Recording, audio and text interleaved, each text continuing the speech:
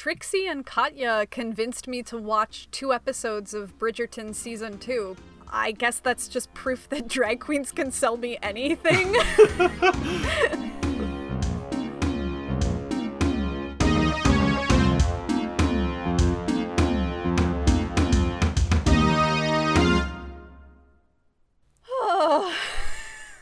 Wow, that was an exasperated sigh. I know. What was that about? I guess just, like, life in general. Just world weariness? Yeah. Wow. I'll tell you, the world has really been throwing me for a loop lately. Same. Same, brother. Mm-hmm. I've been having so many issues with this one clock I have. Good thing you have so many other clocks. Yeah, but, I mean, just because I have enough other clocks to be able to tell the time does not mean that I am not worried about the issues with my one clock, you know? That's true. This clock keeps running super slow, and I don't think it's the battery, because I just tried to change the battery, like, literally an hour ago, and I put a brand new battery into this clock, and it didn't work. It did not work at all. So I put the old battery back in, and it was ticking again just fine. But, like, I keep having to set it because it's running, like, literally, will run like a half hour slow over the course of the day. And I don't, like, normally that would be a sign that, like, maybe the battery is dead. But It hasn't stopped completely, and it has been doing this for weeks. That is so weird. I am just thrown for a loop by it. Sometimes I get in my car and the clock is off by like up to 2 hours and 45 minutes. Oh. And I just think maybe my car exists in like a different dimension. Uh-huh. So maybe this clock is telling time for like a different universe.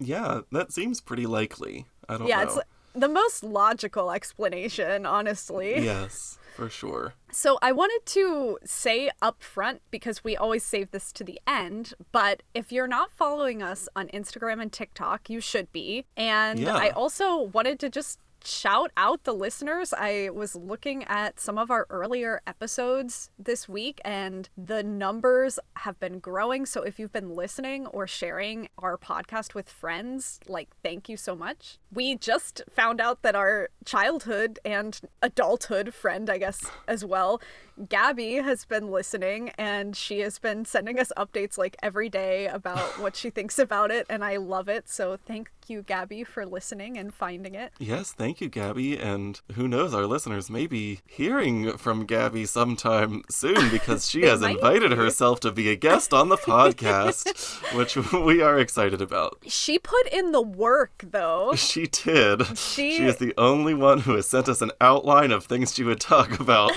on the podcast. Yes. And that is great because it's less work for us. So lots of exciting things to come. I am very excited for all of the things that we have. We've been making plans for season 3 of the podcast, and I think that our listeners might enjoy the different things that we're going to try for season 3. It'll still be the same old televisionary that you've come to know and love, of course. Hopefully love. Yeah. But, or hate listen to, I don't know. But we're just gonna spice things up, try a little variation in our approach, our formula, and just see what happens. I am personally very excited, although that's not what we're talking about today, but... Well, I do have some things to talk about today. There has been quite a bit happening in the TV streaming world. I think the biggest topic of conversation is that Netflix, for the first time in a decade, has reported a loss of subscribers. They had a net loss of 200,000 subscribers in the first quarter of 2022, and the stock price as a result of that went plunging down 35% last week, and there has been, a flurry of reports of why this has happened and how they are planning to correct it and all that kind of stuff. So I just read a Vulture article earlier today, which I sent to you, Elena, and that was kind of laying out all of the reasons of how this happened and how it might be rectified in Netflix's future, if it can be. Yes. And I thought that article hit a lot of great points, so I definitely recommend it to our listeners if you are interested in all of this, to give that a read. It was a great article. Yeah, it really was. And I totally think that everything that they said makes sense, and some of those things, honestly, I, even having limited knowledge of Inside or anything to do with the behind the scenes stuff at Netflix, this was some of these things were points that I feel like I've addressed on this podcast and that have been floating through my mind for a while now. It's so funny that you say that, because whenever this happened, I turned to whoever I was with at the time, which was like probably Zach, because he's the only person I'm like ever around, and I said, I've literally been saying this was going to happen for years. Yep. And, like, I definitely think, and we'll talk about this, but I do think they can pivot. I think they can change. They've been around longer than most of the other streamers, and they're just at a different point in their growth process as a lot of the other streamers. I did see in that article, they said they're estimating that they'll lose another 2 million subscribers within the next few months.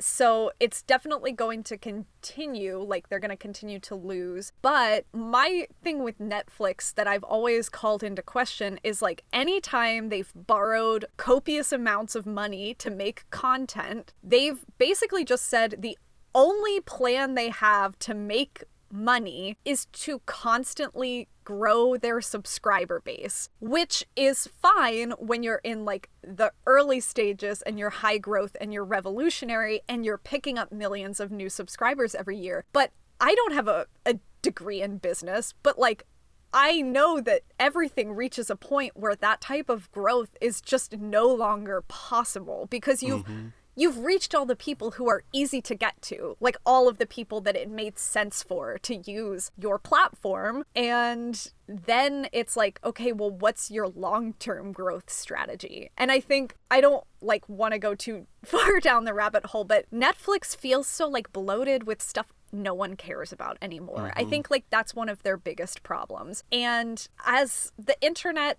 and like entertainment that's available online just becomes more and more saturated and you have more and more options, it becomes a lot more about curation, I think. Yes. And I look to something like Spotify, which I know is not a TV platform, but I think Spotify nails their curation very well, because they have tons of playlists. They have things made specifically for you based on what you've been listening to. And they have that whole like fun end of year Wrapped that they do, which is the best free marketing anyone could ever do, because everyone shares that stuff online. And I've actually thought before in the past, like, I don't understand why Netflix doesn't do that more. Like, they do recommended for you, but I feel like they could follow that model a little bit more closely if they wanted to, and curate things more specifically to your taste, or I don't know, explore that market a little bit more, because I think their biggest issue that I see is that they're losing subscribers, they're not making buzzworthy content, and they're just so bloated that I don't even like going on their platform anymore, because I don't know where to go. Yeah. Like, I don't even know what to watch, because there's so much stuff and like schlock. Sorry, Yes. That was a long rant, but I just had to get that out of the way.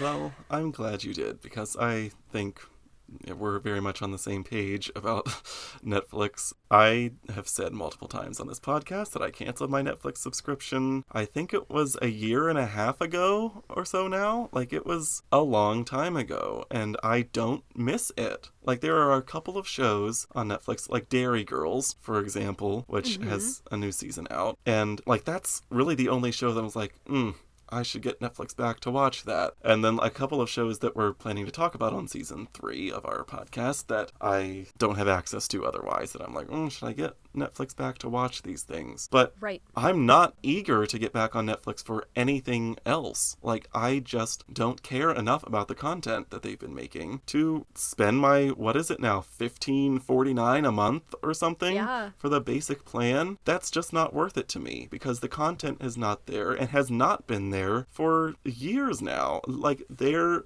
plan all along, which this is something the article addresses, has just been to throw as much stuff to the wall as they can and see what sticks. Yeah. Instead of investing all of their money into developing content that is actually going to work. It's been, let's give Shonda Rhimes and Ryan Murphy these almost $1 billion deals. You know, we don't know exactly how much, but these insane amounts of money to come and be the exclusive home for their content. But if that content sucks, oh well. Like, there has not been any investment in actually developing properties that can last and continue to build a following over time. It's been, let's make 3 seasons of this crappy show and just put it in front of people's faces enough times and let the autoplay keep them watching it whether they want to or not. And, you know, then that they'll move on to the next thing, whether they really like that content or not. There's just not engagement on the same level that there is with other platforms at this point. Yeah, I literally wrote down exactly what you said. Netflix feels like they've thrown everything at the wall. HBO Max and Paramount Plus feel deliberate and more manageable. Yes. And, like, there's a distinct difference even on the landing page of those platforms where you come on to Netflix and the autoplay is just playing some garbage, and it's like I literally have to scroll down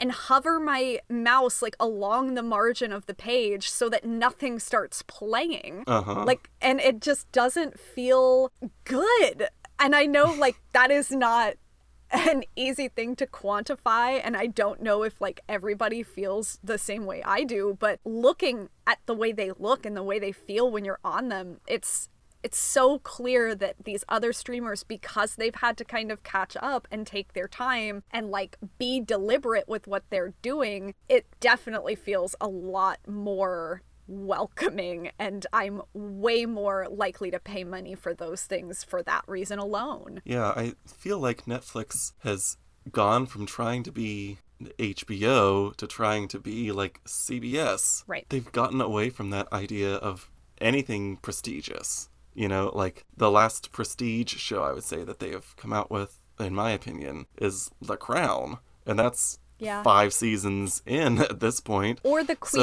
Queen's Gambit, but that was a mini-series. Right. So it's been about churning out this content that is simple for people to consume and then move on to the next thing. And at a certain point, if the audience is not enjoying enough of what they are consuming, then they're just going to lose interest. And with so many other options out there right now that are producing arguably much better content, then it's no question that people are going to defect. Yeah. And they also cite, with, I think this is fair, that part of the subscriber loss is due to Netflix shutting down in Russia right now because of the situation with Ukraine. So, you know, in other countries where they are still growing, or there still is room to grow, if you're shutting down a country that has a huge potential to grow, then, you know, that's understandable. But I would love to know what the number of subscribers that canceled in the United States was, because it just seems like they have not focused enough on retaining what they had, and it has just been expanding, and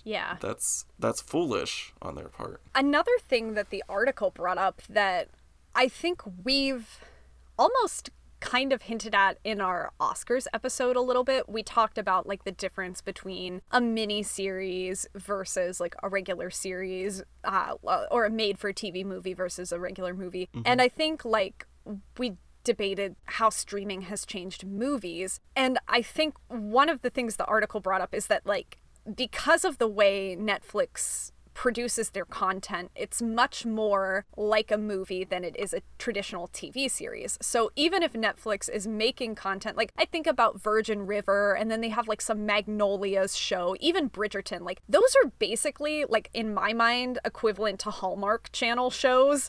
Like they're just bad and like geared toward women and like whatever. So, you know, Netflix is pushing all of these subpar series that would not even be on CBS, but would be on some like B-tier channel like Hallmark or whatever. But with traditional TV, they can, you know, greenlight a series, produce it, cut it in the middle of the season if it's not doing well, and then never bring it back again. But with Netflix, everything is produced so differently that, like, because they drop all episodes at once, everything, they call it like down the can or whatever. Like, they just have so much content like stockpiled and already made that they're already going to put out, that like any sort of immediate change is not going to have the same effect it would on like a traditional TV channel, because Netflix produces things like movies and it just takes more time from, you know, inception to it launching on the site. So I think any like quick changes are kind of harder for them to do. I don't know. I just thought that was really interesting. I think there's some truth to that. I think one area where they could make some more immediate changes, and I have seen them do this a little bit, is with their reality TV show programming. They have tested releasing things weekly, which helps draw out the attention span of people watching, helps build, you know, excitement or whatever. But like reality TV is one area where all streamers are trying to grow. It's cheaper to produce and it can be done much more quickly than a scripted show. So that's maybe one way where they could make a little more content or focus a little more on that and maybe get some attention back and maybe gain some subscribers. But I think any major content changes are just like 2 or 3 years away based on how they've been making things. And I don't know if I explained that perfectly, so I hope that made sense. But do you know what I'm trying to say? I think so, and I think you're right, because the approach, as I said earlier, has not been to just make good content. It's been to make as much content as possible and hope that it will find an audience, rather than trying to find another Squid Game, which no one would have predicted became the most popular TV show in the world last year. We're trying to replicate the critical success of The Crown or something like that. It has not been intentional in the way that it needs to be, and there's no indication that there is more of that kind of prestigious or all-encompassing kind of check every box content coming down the pipeline. So that's not going to happen right away. Like you said, it's going to take a little while for them to get to that point, and by the time that they do, they're probably going to suffer a little bit more. And that doesn't mean that they will never rebound. I think if they are able to drum up a huge worldwide hit again, then, you know, they have a chance at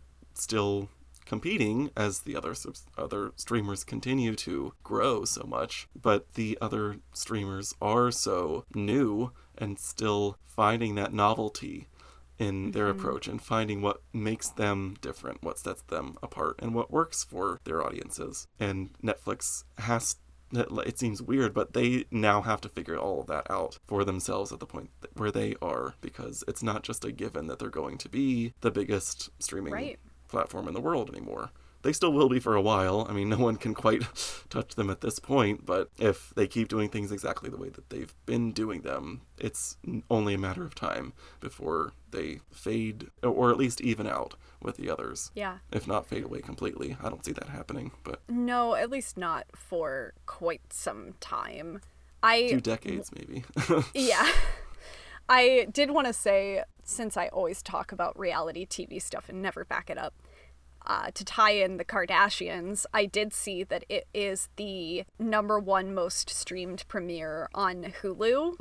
And out of all of like the Hulu Disney Plus programming, the only series that have ever beat it are like the Star Wars streaming series. So I'm not crazy. That is a big draw for people. I know the Kardashians are a huge name, but I think that people... Up until this point, there have been like some made for streaming reality series that have done well, like Love is Blind comes to mind. There's other ones, of course, but I think this is like really solid proof that people are willing to come to a streaming service to watch reality TV and will come back week after week because that one's being released one a week. Right. So I don't think I'm crazy in saying that. But I did have a question for you. You had mentioned to me as well that CNN Plus is being eliminated the like streaming service of CNN, and is probably going to be folded in with like the HBO Discovery umbrella. Whatever that ends up becoming. Yeah. And I just wondered what you think about the future of HBO Max now that it's getting all of these other things folded in. Do you think it's going to go in the direction of feeling curated? Are they going to keep everything very separate and like tailor it to like what people have been watching? Or do you think that it's going to go the way of Netflix where it just feels saturated with content? Or do we just like not know at this point what they're going to do? Yeah, I mean, it's hard to predict what all will happen with this merger with HBO Max and Discovery Plus and Warner Media and Discovery, becoming one company. I wasn't even aware that CNN was owned by Warner Media, which feels silly of me, I guess. But at least the approach that HBO Max has taken so far is to clearly delineate, okay, these are the brands of content that we have housed under our service. So you can look at the platform and see, oh, here are the DC movies and, from the DC Comics universe. Here is the Cartoon Network stuff. Here is, an Adult Swim. Here is the Crunchyroll stuff. Here is the I don't even know what Crunchyroll is, but I know that it's on HBO Max. Yeah. And then here is the name brand HBO content. It's all separated in a way that you recognize what is there, and it's not just labeled Netflix like everything else. So I think whenever you know that the streamer, I guess, that the service has these different names that and trust, it's a little bit more appealing because you can easily find that stuff that you are looking for. And with Netflix, they don't separate it out like that. So even though you might know that they have all the new Ryan Murphy shows that are coming out, they don't just have like a category called Ryan Murphy that you can click on and see all of that stuff. And like Hulu does a very good job of that kind of stuff too, I think. Yeah, I think so. And like Disney Plus has, the National Geographic, the Pixar, the Star Wars, the Marvel, all of that stuff. And I think it's just silly of Netflix not to try to do that because not all Netflix content is the same and they shouldn't want it to be the same. Right. And I think that's where sort of the folly has come from, is that there's starting to become a perception, at least in my opinion, of what Netflix content, quote unquote Netflix content is, and it's not good. And like you said, it's that Hallmark kind of schlock that is, that's not going to sustain an audience for a long period of time, because over, however many years it has taken to get to this point, people have, everything has started to just normalize and get to that middle of the road BS, I guess, that they keep making, because the stuff that has been good has not stayed on the air long enough to continue it's supporting its following, and the stuff that was crappy no one knew about anyway. So it's just this mediocre stuff that keeps rising to the top because, I don't know, it satisfies enough people enough to make them keep watching it, but not to fully appreciate what it is, and not to make the creators of that content a name, like household names, because that's all Netflix has. Netflix's plan, and reading the article, it backed this up, has always just been to point people back to Netflix. The only curation they've really done is their top 10, which is pointing people to the most popular series. Sometimes once in a while it will be something that's not a Netflix series. They're so tight-lipped about their numbers and everything, so they could literally just be making stuff up. I feel like the stuff that gets recommended to me is just them pushing their own content to me. And instead of being Hulu or Disney Plus or HBO and slowly maybe eating up some of these other streaming sites. I mean, Netflix is so independent. It's so different than those. It's hard to compare. But there's no reason why Netflix couldn't have purchased IMDb TV or whatever. But they didn't want to do that. And now we're at this point where everybody else is kind of doing that, whether intentionally or out of necessity or because of like mergers, but Netflix remains really independent and just focused on being Netflix. They even talk, you know, like the CEO or co-CEO or whatever says that their competition is not other streamers, it's TikTok, it's other forms of entertainment. That might have been true 5 years ago,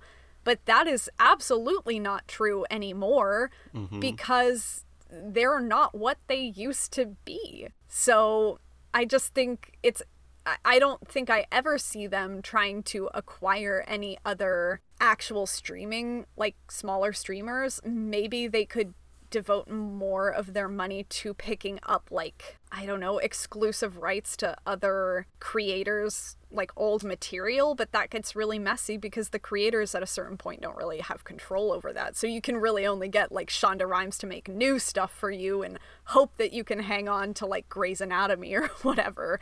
Right. I feel like it almost would have made sense for Netflix to buy all of the rights to the content from Quibi. You remember Quibi? Yes. Was that last year or the year before? That was, I think 2 years ago, yeah. Yeah, that was attempted to become a short-form streaming platform that just had the worst possible timing because it launched right at the pandemic when people had time to sit at home and like actually watch full-length content. Right. But I mean, there were other reasons why it failed too, but it was very short-lived. But they had a big investment in original content, and I think something like that would differentiate Netflix a little bit. Yeah. If they have these shows for people that are looking for something that's, you know, only 10 minutes an episode or whatever, that kind of purchase I think would make sense for Netflix, but it's not something that I think they would ever do. They're so devoted to sticking to their brand of just being the biggest and best, but they're no longer the best, and they very soon won't even be the biggest as these other streamers continue to grow. So they just need to, they've got to differentiate, and they've got to find ways to do something like CNN Plus going to HBO Max or whatever that service becomes. Like, if they could have news in some way, you know, available to people, or if they could do live streaming events, like, yes. They're the only one that doesn't do, like, any sports. Yes. And like, as we talked about on another mini-sode, Dancing with the Stars going to Disney Plus and streaming live. Like, Netflix has never tried doing anything like that. And it just seems stupid in this day and age when everyone else is trying something so different for them to not even care, apparently, about that kind of stuff. Fascinating stuff. Hopefully our listeners think it's as interesting as I do. I hope so too, because we just talked about it for a long time. I did have one other topic that maybe we could squeeze into this mini-sode too, and hope it doesn't turn into a full-length, hour-long episode. But this last week, a new winner of RuPaul's Drag Race was crowned. The winner of season 14, Willow Pill, was the first trans winner of a regular season of All-Stars. A regular season of Drag Race is the first non-All-Stars season won by a trans winner of the U.S. version. So I think that's very important to note, because one of the things we talked about on our Drag Race episode, which if you have not listened to, go back and find that from January of 2022. But one thing we noted was how the show's sort of opinions on trans contestants has changed so much over time, and took a long time to get to that point where they were sort of, you know, even considering trans people as being eligible for the show, I guess. Right. So to have a winner, especially a trans winner, especially on a season where 5 of the 14 contestants were trans. Wow. That's a landmark, and I think it does show the show's commitment now to representing the entirety of the drag community and really representing the art of drag as it is now. Yeah, definitely. And on top of all of that, on a whim, it seems, the prize money for this season's winner and runner-up were upped significantly from in seasons past. The prize had been $100,000 for seasons and seasons, and then they just announced that this season it was going to be $150,000, and that the runner-up was going to get a cash prize of $50,000, which they had never disclosed any amount of money that the runner-up got before. So I don't know where these increases in prize money came from. They were sponsored by Cash App, but wow. Yeah. But I feel like it was about time that they started giving more money, because the show is extremely popular, and it is definitely harder than a lot of other reality shows that might give away more money. So I don't know if you have thoughts on any of that, but I'm glad to see it happen. I thought it was so strange that it had not increased in so many seasons. Mm-hmm. Like, it's pretty much been $100,000 for... I think season 4 or 5 is when it became $100,000. Yeah. I think season 4 it was definitely $100,000, because they had the girls that had been eliminated the week before stand there with like a giant check in the like what's coming in this or in like the beginning of the episode. The person who went home the week before would be holding this giant check for $100,000 and looking really sad. Oh. That's the only reason why I remember it, because I just remember Kenya holding it and like just looking ridiculous. But anyway, yeah, I think it's crazy it hadn't increased, and like $100,000 just seemed really low to me. Like, I know it's, you know, in terms of ratings, isn't always like as competitive with like other reality shows. I guess I don't even really know if that's true, but it doesn't. Yeah, I don't know. It's about time. I think it's super weird that they just did it kind of randomly, because I feel like you could have, because what, next season is season 15? Mm-hmm. For season 15, did you say this to me? Am I just stealing your idea? I think I did. but it's a good idea, so tell it to the world. So I think Cody said this to me and then I forgot. But season 15, they could have just done $150,000 and made it this like big deal that the money was more, and, you know, 150, like it, you know, it would all sort of make sense. And like you could maybe get a little bit of like excitement going from that. I don't know, but yeah, I feel like they just didn't increase it for so long because the show is such a star maker, whether you win it or not. You know, basically, I think I said this on our Drag Race episode, if you get onto the show at all, you become an instant drag legend. You know, like the people who go home, you know, first or third or whenever over the course of the series can still go on to have these hugely successful careers, touring and, you know, being paid for appearances and making music and cameos on the surface cameo, but on TV shows and, you know, all of this stuff. That winning is not everything when it comes to the show, as the success of the All-Stars franchise has noted, because absolutely they have how many people who did not win the show come back and become extremely popular. And now they've done a winners season, or will be doing, they will be releasing an all winners cycle of All Stars starting May 20th. I have a really bad feeling that Jada Essence Hall is the winner of the All Stars winner season. Really? Why? Yeah, I just keep seeing her like with more and more like people from the show that I follow, and like just an uptick on her kind of content online lately, and I just have this weird suspicion that she either makes it to the final 3 or she wins. I said it here. I could be wrong. She's not my favorite. I don't think she deserved to win the show at all, unfortunately. But we'll see. Sorry to cut you off, but I just have this weird, I don't know, weird feeling. We'll find out in a few months whether your premonition was correct, I guess. But I think one of the reasons they're doing this all winner cycle is because there are queens who are more popular than a lot of the winners of the show.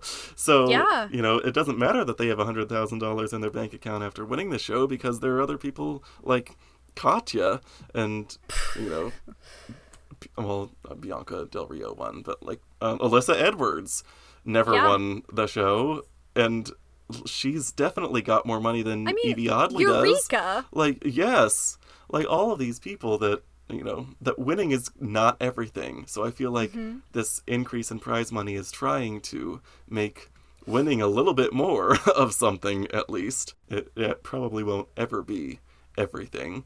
But Trixie and Katya convinced me to watch 2 episodes of Bridgerton Season 2 because I watched their 21-minute recap of Season 2 of Bridgerton, and they made it seem really fun to watch, and I guess that's just proof that drag queens can sell me anything.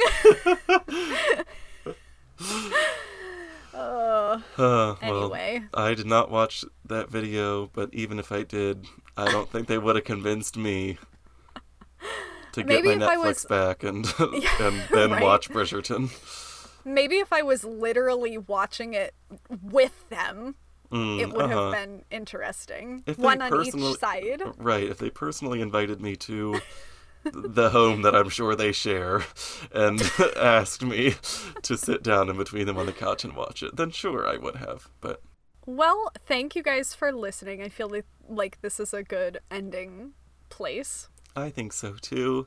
I am hungry, so I'm gonna go make some tacos now, and maybe you will too, listeners. I don't know what you're doing for the rest of your day, but I hope that whatever it is, listening to this podcast was better than whatever is to come. I hope that too. I'm gonna go see The Northman. Are you? I am. Okay, well, let me know how it is. I will.